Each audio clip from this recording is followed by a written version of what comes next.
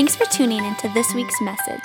For more resources and information about Cedar Valley, please visit cvchurch.org. My name is Tammy Coker, and I'm the Executive Director for New Life Family Services. And New Life has been around since 1973, offering help and hope to those facing an unplanned pregnancy. We do that through three primary service areas. One, we're a licensed adoption agency, serving both birth families and adoptive families all the way through the process. Secondly, our storefront locations, those are called First Care Pregnancy Center, where we serve those facing an unplanned pregnancy. And then our third program is our Conquerors Abortion Recovery Program for those who have experienced abortion in their past and are now struggling with that decision. So 9 years ago, we did a huge strategic plan where we were trying to envision where we would want to open a new facility, somewhere in an urban area. So we created a task force and we determined that the Phillips community in Minneapolis is where we wanted to be.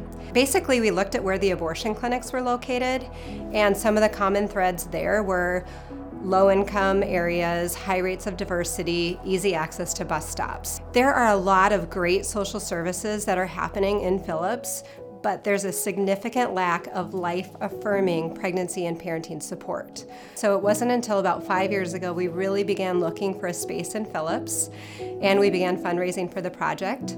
So we ended up purchasing properties, which we never imagined. We leveled the properties, and we built from scratch. So we now have a 12,600 square foot facility that is getting ready to open in the next few weeks, where we have not only our largest pregnancy center, but we also are partnering with a full service medical clinic that is going to provide all medical services for our clients and the community at large. In Cedar Valley and the Kingdom Builders project was an incredible blessing to us because you are literally helping make this a reality. Everything we do relies solely on the generosity of people supporting us, so churches, individuals, all of that. I mean, it really is the vision of the body of Christ where we each have a role to play in that.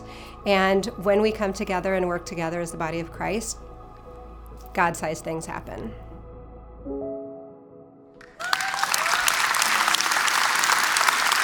Yes, and thank you to all of you who are faithful in your KB giving. We are so blessed with the opportunity to partner with great organizations all throughout our community. Thank you. Let's never stop being generous in our giving. Good morning to everybody. So nice to see you this morning. Happy Mother's Day to everybody. Those watching online, thank you so much for being a part of this experience. We know that many within the Twin Cities area watch on a regular basis, but we also know that there's other people in different places all around the nation and in other parts of the world who tune in weekly. So whether you're at your cabin, at the ocean, or at a restaurant, or in your basement, thank you for being a part of this wonderful experience. One thing I'd like to let you know about right off the bat is we are so happy to announce that we have a new podcast, Cedar Valley Podcast. Our first episode is now live anywhere you listen to podcasts. All you have to do is put Cedar Valley Church. You'll find our podcast there. If you'd like to go directly to the website, just go to our main page, go to media, scroll down to podcast, click it, and you are there. Our first guest is none other than Neil Rich, our lead pastor. And so please go listen to the podcast and look forward to the next one. Like I said, and I just want to take a moment as well and recognize my mother, who is a faithful viewer every single week. Happy Mother's Day to you.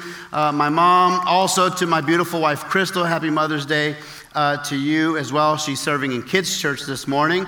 And then I also want to recognize the mother of the house, Miss Kim. Thank you. Happy Mother's Day to you as well. We love you.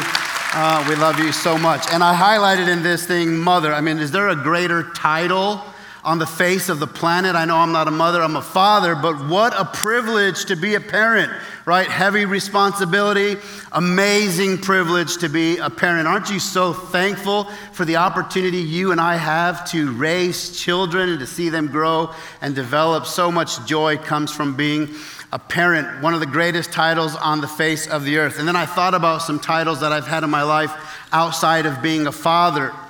I was in college in Dallas, and one hot summer, I landed a job, and I thought this was going to be a high-paying job because it was a specialist. This is the job that I landed. I was a bug and tire specialist at a car wash. $5 an hour. I'll tell you what, man, I was thrilled. hot sun, water, you give me the brush, no one scrubbed them headlights like I did. It was deceiving. Specialist that didn't pay like a specialist at all.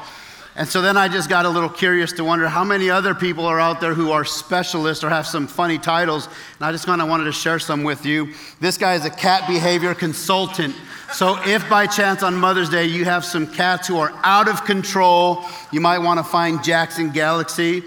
Another one is Lonnie Johnson's a professional snuggler. So listen, if for some reason you're missing snuggles in your life, right, Lonnie Johnson might be the guy to call. Last one for you, Carrie Lang is a therapist, right? Different, it's a different kind of experience, right? She looks into the hair, it's awesome, right? Thank you, Carrie, for my haircut yesterday. Anyway, how about this title? This one might shock you. How about Christian? No?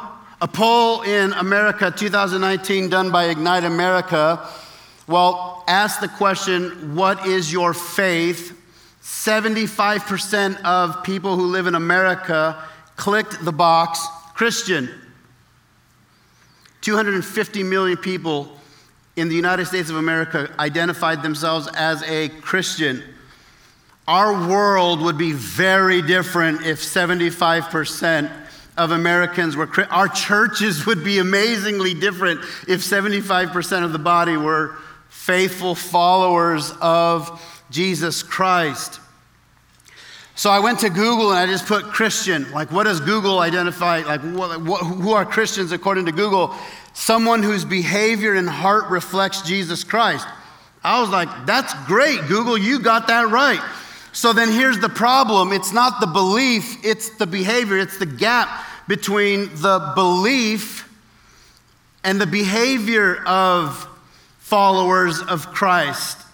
That's really kind of where we're at this morning. We've got to talk about that gap. So the question for you today, the question for me that I've been wrestling with all throughout the week, and people ask this question all the time. Maybe you have found yourself asking this question. What does it mean to actually be a Christian? What does it mean to be a follower of Christ? Here's what we know to be true. To be a Christian, it is so much more than just a title. Would you stand to your feet this morning? We're going to read our primary text. That is found in Luke chapter 5. For those of you who are visiting with us, and I do want to take a moment and recognize my buddy Steve and his wife Barbara in the house this morning, and I'd like for you to welcome them. We work together here in the city of Bloomington on a few different committees, and I just am so thrilled that you showed up. You told me you were going to surprise me, and you did, and I'm so thankful that you did. Thanks for coming out, Steve. All right, so what is a Christian? Some would say, well, it's someone who believes in God. Some would say, well, it's someone who does more good than bad. That's the question we're going to answer today. So we're going to read chapter 5, verse 1 through 11. I'll read it for you. Here we go. One day, as Jesus was preaching on the shore of the Sea of Galilee, great crowds pressed in on him to listen to the word of God. He noticed 2 empty boats at the water's edge, for the fishermen had left them and were washing their nets. Stepping into one of the boats, Jesus asked Simon, its owner, to push it out into the water. So he sat in the boat and taught the crowds from there. When he had finished speaking, he said to Simon, now go out where it is deeper and let down your nets to catch some fish. Master, Simon replied, we worked hard all last night and didn't catch a thing. But if you say so, I'll let the nets down again. And this time their nets were so full of fish, they began to tear. A shout for help brought their partners in the other boat, and soon both boats were filled with fish and on the verge of sinking. When Simon Peter realized what had happened, he fell to his knees before Jesus and said, "Oh Lord, please leave me. I'm such a sinful man." For he was awestruck by the number of fish they had caught, as were the others with him. His partners, James and John, the sons of Zebedee, were also amazed. Jesus replied to Simon, "Don't be afraid. From now on, you'll be fishing for people." And as soon as they landed, they left everything and followed Jesus. Let's pray. Father, thank you for today. Thank you for your word. We believe that your word is our authority. It's alive and active and sharper than a double-edged sword. We honor your word today. We give reverence to your word today. We acknowledge that it is power and living, and we thank you that you're going to speak to us today. Regardless of where we are today, we trust that you will meet us right where we are like you always do. Lord, we pray a special blessing upon every mother in this house and every guest who came with a mother. Lord, thank you for them. Lord, bless us all today in your word, in Jesus' precious name we pray, and together everyone said, Amen. Amen. You may be seated. All right, so we're going to put verse 1 here on our screen as we work through our passage, and I just kind of want to give you a picture of kind of where we are. As Neil alluded to last week, he has this description for Israel. It's like a strip of bacon, right? Cut into thirds. The top third of that is Galilee, the middle section is Samaria, and the lower section is Judea. A lot of where we see Jesus' ministry taking him to is to kind of three significant areas: Jerusalem in Judea, Nazareth in Galilee, and Capernaum, which is like his home base, right? Last week in our teaching, Jesus was in Nazareth where he is born and raised, right? Not welcome in his own home. Remember last week's message? Today's message, we find Jesus in Capernaum, right? Which is at the shore of Lake Galilee. That'll make more sense to you because you're in Minnesota. We have lakes everywhere. They called it seas. We call them lakes, right? It wasn't an ocean. It was a lake. And that's where we find this story. It's also important to note that Jesus, by this time, has now gone viral. Last week, I loved it when Neil said he had social media. It would just be like. I mean, this dude, the news about Jesus is spreading everywhere. Jesus is doing things never seen. I mean, just unbelievable things. He's gone viral, and now people are absolutely surrounded him. So Luke chapter 5, verse 1 says, one day, and listen, it wasn't like from one day to the next. These are long journeys, right? So Bloomington will be Nazareth. You would go to about Stillwater for Capernaum, right? From Capernaum to Jerusalem's like to Rochester, right? And it isn't modern day travel, friends. This is like walking the dirty roads, up and down hills and mountainsides and cliffs, right? Jesus is walking, he's exhausted, he's going from one place to the next. And he is teaching. So one day Jesus was preaching on the shore of the Sea of Galilee. Great crowds pressed in on him to listen to the word of God. Great crowds, too many to count. A large sum of people are pressing into him. What's funny about that is it's the same word in last week's message where they were pressing into him, backing him off to the edge of the cliff. Same kind of pressing, like they're getting close to him. They're fighting to get to him. I think it's kind of like Justin Bieber at the Target Center on Friday night, like screaming, Bieber, Bieber. This is Jesus, right? Like they're like, get out of my way. I want to touch Jesus. I want to see Jesus. I've heard about this Jesus. A few verses before chapter 5, you see that Jesus one night, just a drive-through of miracles, just drive-through. They brought people to Jesus who were sick. Jesus would touch them and they were healed. They would bring people to Jesus who had an ailment in their body. Jesus touched them and they're healed. They bring Jesus someone who's possessed by demons. Jesus touched them. Demons flee. Right? Peter himself had already seen Jesus come and raise his mother-in-law who was sick with fever. The fever left. Jesus has gone viral and people are searching for Jesus, and Jesus is honestly looking for some solitude. Like he's trying to get away from them, and these people find him. It's like the ultimate paparazzi, right? There he is, and they just bum rush to get around Jesus. That's kind of what's happening. So here he is finding himself on the shore of the lake. Can't go any more, can't go any further. You're there. You're at the water's edge. People are surrounding him. They want to hear him speak. So he looks for, he notices 2 empty boats at the water's edge, for the fishermen had left them and were washing their nets. And I thought it was a great place to pause and just... All right, so Jesus is surrounded by this crowd. He sees 2 boats. They're empty, but off to the side, these men are washing their nets, because that's what fishermen do when they're done fishing. They take care of their stuff. They're busy. They're exhausted. They had night watch. They were fishing all night long. They didn't catch anything. We'll learn about their disappointment in just a moment, but they're scrubbing their nets. They're scrubbing their nets, and Jesus sees this opportunity to create space from himself and the crowd, right? He's creating space from him and the crowd, right? He's trying to get away from them just a little bit. So this is what he does. Stepping into one of the boats, Jesus asked Simon, its owner, to push it out into the water. So he sat in the boat and taught the crowds from there. A few things that I think we can really learn from this. The first is this: Jesus, creating space from him and the crowd, sees a boat, sees an opportunity, and he asks its owner, Simon, hey, will you take the boat out a little bit and just kind of position it right in the center of the crowd so I can speak to them all? Now, it's customary for the teacher to sit in the synagogue and teach, right?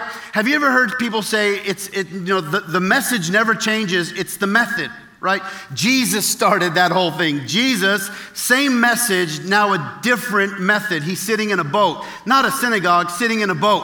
I love that because he takes, it's the platform by which, he's ministering with the platform that's right in front of him. And I think to all of us in this room, I think it's important for us to just note for a moment and just recall, what is the platform that God has given you to teach, to live, to be an example, to reflect Jesus? Just think for a moment. He didn't have to get the perfect stage or find the perfect platform. He just grabbed the boat, set it right in the middle, sat down and began to teach the word of God. Unbelievable. He's exhausted. He wants to get away from these people, yet he gives these people what they want. They want to hear him teach, and he does that. I love that. I love the fact that he turns this boat into his platform. It speaks to me. It means that everywhere I go, there's an opportunity for me to share Jesus with other people. And everywhere you go, it's an opportunity for you to share Jesus with other people. Don't ever underestimate what God is doing in your life today. Don't ever look past the opportunities God is giving you today with your neighbor or in the workplace or at the marketplace, wherever it may be. Remember, Jesus taught out of a boat. You can teach wherever it is that you are. Luke chapter 5, verse 4 goes on to say, when he had finished speaking, he said to Simon, now go out where it is deeper and let down your nets to catch some fish. So he finishes teaching the large crowd. And again, because he's trying to escape, he's trying to find some solitude, some rest, he now tells Peter, hey, can you take this boat out into the deeper waters? Because now I want to go from teaching the crowd, I want to go and I want to start teaching you. I want to have a moment with you, Peter, and I want to get away from the crowd. I want to get away from the people. Can you take me out into deeper waters? And when we get out there, I'm going to challenge you to do something. Man, a special part of the story happens as they go out into the deeper waters. Consider Peter, how frustrated he is. All night long fishing. This was his profession. This is how he took care of his family. This is how he provided. This is what he did. He was a professional in this part. And Jesus tells him to let down his nets. Wow, what a special task. And so Peter, his response is, Master. And I had to pause here to think, remember what a title this is. You don't just call anybody master. I mean, you got to be something special for someone to call you master. Now, they had seen and heard a lot of what Jesus had done. Peter saw something in Jesus. Peter saw power in Jesus. Peter was moved by something that he saw and witnessed by being in the presence of Jesus. And here Jesus is asking Peter to drop down his nets in the deeper waters after a long night shift. And Peter's response is, but Master, we worked hard all last night and didn't catch a thing. But if you say so, I'll let the nets down again. In essence, what I see Peter telling Jesus is, look, you are a carpenter, I am a fisherman. I know these waters. I do this shift every night. I know what fish like. I know where fish go. Jesus, please stay in your lane. I know you're a great man, but leave the fishing to me and you continue to do the things that you do. It made absolutely no sense what Jesus was asking Peter to do. But because Peter acknowledged that there was something different in Jesus, Peter's response was, "If you say so, I'll let down the nets." Think about moments in your life when Jesus has spoken to you and it did not make any sense. It didn't make any sense. You wondered, why would you be asking me for this? Why would you be asking this of me? Stay in your lane. I know what I'm doing. I got here because I'm smart. I understand the field that I'm in. Why would you be asking me to do something like that, Jesus? Now you know how Peter felt. So Peter actually obeys. And when Simon Peter realized what had happened, he fell to his knees. You know what happened? The nets became so full of fish that the boat began to sink. It was so full of fish that the boat began to sink.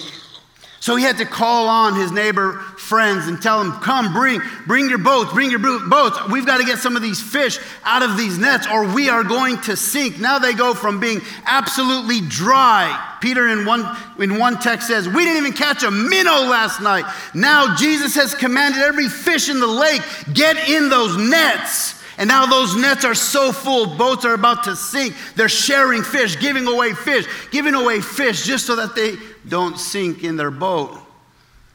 And when Peter saw this miracle happen right in front of his eyes, you know what his response was? He fell to his knees. He fell to his knees. To me, that's the perfect starting point posture for every day. It's the moment that Peter no longer saw Jesus like this, but he began to see Jesus like this. He was awestruck at the miracle that Jesus had performed. He was awestruck with what Jesus had just done. He fell to his knees. He fell to his knees before Jesus and he said, "Oh Lord, please leave me. I'm such a sinful man." For he was awestruck. Lord, what a title. What a title. To call somebody Lord.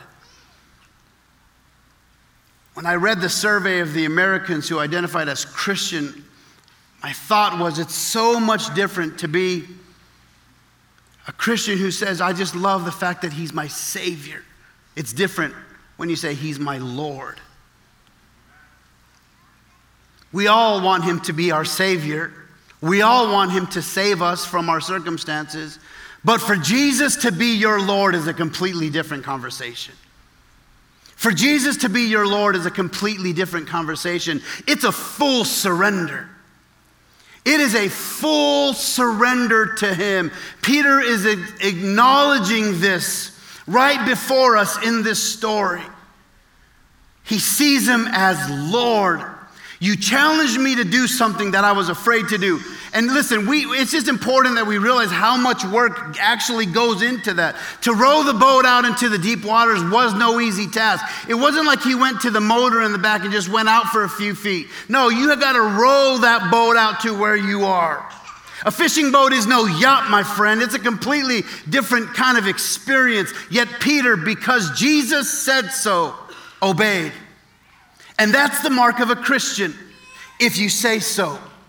If you say so. It's the gap between belief and behavior. You see, people will see Jesus in you by the way that we behave. People will say that's what it looks like to be a Christian. Sometimes people don't want to come to church because they say the Christian that I know is no different than me. The person who I know who's a Christian is no different than me, meaning that their behavior, there really is no difference. Oh, but true believers of Christ, true followers of Jesus, our behavior reflects Jesus Christ. That is a Christian.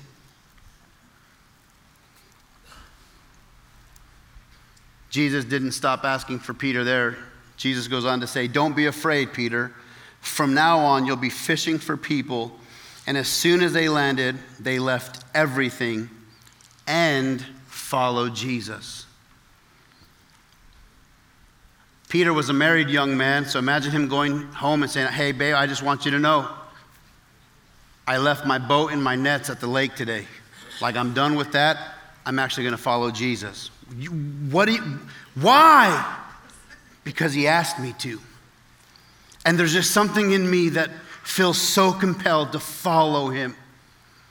I just see something different in him. I want to follow him. I want to give him my life. That's what I want to do. I want to give him my life. Jesus interrupted these very busy people's lives. They were out working, doing the right things, and Jesus showed up. And sometimes you wonder, man, God, why are you interrupting? I'm busy. Don't you see, I'm already active, I'm giving, I'm busy. And Jesus keeps showing up, asking for more. He tends to interrupt busy people and ask for more. So don't be surprised when Jesus shows up once again and asks you for more. That's just the nature of God. But here's the question that I have for you regarding Peter is, why would they do that? Why would Peter and Andrew and James and John, why would they leave their boats? Why would they leave their nets? And why would they leave it all to follow Jesus? To follow Jesus. I think about a story 55 years to the day. It was a Mother's Day, 1967. My grandpa took his family to church. My dad was 16 years old. Very toxic home, very abusive, domestic violence, alcohol abuse, you name it, all of that. But a neighbor friend of my grandpa invited him to church on a Mother's Day, 1967. And on that day, my grandfather surrendered his life to Jesus. Jesus asked him, will you let down your net? And my grandpa, absolutely confused. I don't even know what you're asking me for. I'm not even sure what that means. But if you say so, yes. And so my dad, 2 years after serving Jesus, 15, 16, he accepts the call of God in his life. At 17, moves to San Antonio, Texas to go to Bible school. You know, in Saginaw, Michigan at that time, the dream job was to work at GM. No, but God calls him to go to Bible school, and he goes to Bible school. Why would he do that? Because Jesus said so. He shows up to a school, Latin American Bible Institute, San Antonio, Texas, and he meets this beautiful woman named Grace. He falls in love with her, marries her, and when they graduate college, they move to this small town called Taos, New Mexico, where they begin to pastor a church, a small church. Now my dad is living miles and miles and miles and miles away from his family. You know, he would never relocate to live next to mom and dad. Why would you ever want to raise your children away from your parents? You know, one of the greatest joys for me is to see my babies interact with my parents. Why would you want to live anywhere else? Why would you want to raise your children away from your parents? Because Jesus said so. And after some years in Taos, he'd moved to Memphis. Why would you leave your mother-in-law's family? Why would you do that and go to Memphis, Tennessee? Because Jesus said so. And then after a few years in Memphis, he would go to Fort Collins, Colorado, and pastor a church there. Why would you leave? Why wouldn't you just stay and put some roots down and enjoy life and get a bass boat and go bass fishing and do some barbecuing in Memphis? Come on. Because Jesus said so. 55 years later, our life is completely different because of a Mother's Day, 1967 in Saginaw, Michigan. After my grandparents relocated from a Mexican border town, everything changed because Jesus said so. I often think of the missionaries who are all over the world and reaching people groups who have never heard the message of Jesus Christ. Just today, I stood behind Seth and Anna and held their baby shepherd, and they just moved from Tanzania. And they're here to finish medical school, and guess where they plan to return? To Tanzania. My friends, why would you raise a child in Tanzania? Because Jesus said so. There are missionaries who are funded by Cedar Valley Church for many, many years in places that we can't even tell you where they are because it is so dangerous. Their life is in danger every single day. Why would you choose to raise your children in such a dangerous place? Because Jesus said so. So you may live somewhere that you don't desire to live, but you live there because Jesus said so. You might work somewhere where you'd say, this is not where I dream of being, but I'm doing this because I truly feel that this is what Jesus said to do. I live in different places of the world. I've given my life to Jesus. I've actually said to him, wherever you call me, I will go. Like there's people sitting in this room today that I truly believe if God came and knocked on the door of your heart and said, I want you to pick up everything you have and I want you to go, or I want you to sell everything you have and I want you to go, I believe with all of my heart there are people in this room today who would stand up and say, absolutely, if you say so. Is there really any risk when you're certain you've heard the voice of God? I wonder if there's people who are here today who say, honestly, I have not relinquished this part of my life because I like where I live. I like what I do. I know that there's a call of God in my life, but I have stayed away from it because I like what I'm doing. And Jesus might just be asking you, would you put down your net? Would you drop down your net and see what I will do in your life? There's people in this room who have given so much money to the field, so much money. Your friends look at you and say, why in the world would you give a church so much money? Because he said so. We realize that every great blessing comes from him. Every great blessing. You're blessed because he blessed you. And when you figure this whole thing out, you begin to realize I'm a hub of generosity. I am God's hands extended. That's why you give so much away. People say, why do you give so much of your money away? He said so. He just comes and knocks on the door of my heart, and when he does, I look at him and say, Master, this makes no sense whatsoever. But if you say so, I will. And then you get to see the miracle on the other side. Isn't it unbelievable? Isn't it unbelievable? All right, so our big so what? It's going to shock you. If you say so. Would you just say it? If you say so. All day long, you're going to be thinking, if you say so.